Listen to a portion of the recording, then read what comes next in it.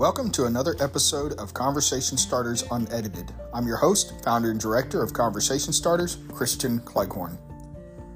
Have you ever tried to love someone who appears to be unlovable?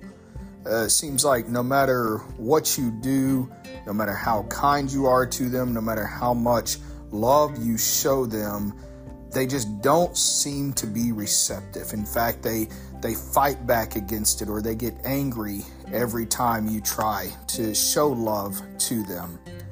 Well, I want to encourage you today from the Bible in the book of 1 John chapter 4, verses 9 through 10. It says, "And this is how God showed his love among us.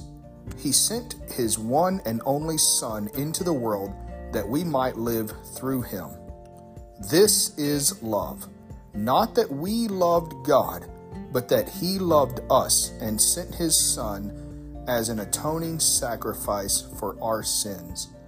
You see, when we were unlovable, God loved us. When we were fighting against God, God loved us.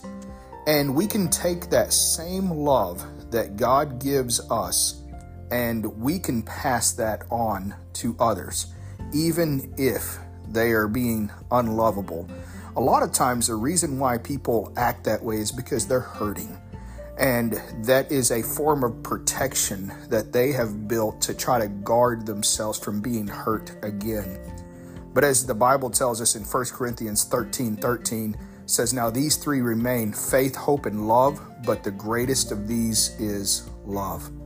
You know, love never fails. So don't quit loving somebody just because they're difficult to love. Keep on showing the love of Christ, no matter what the response is.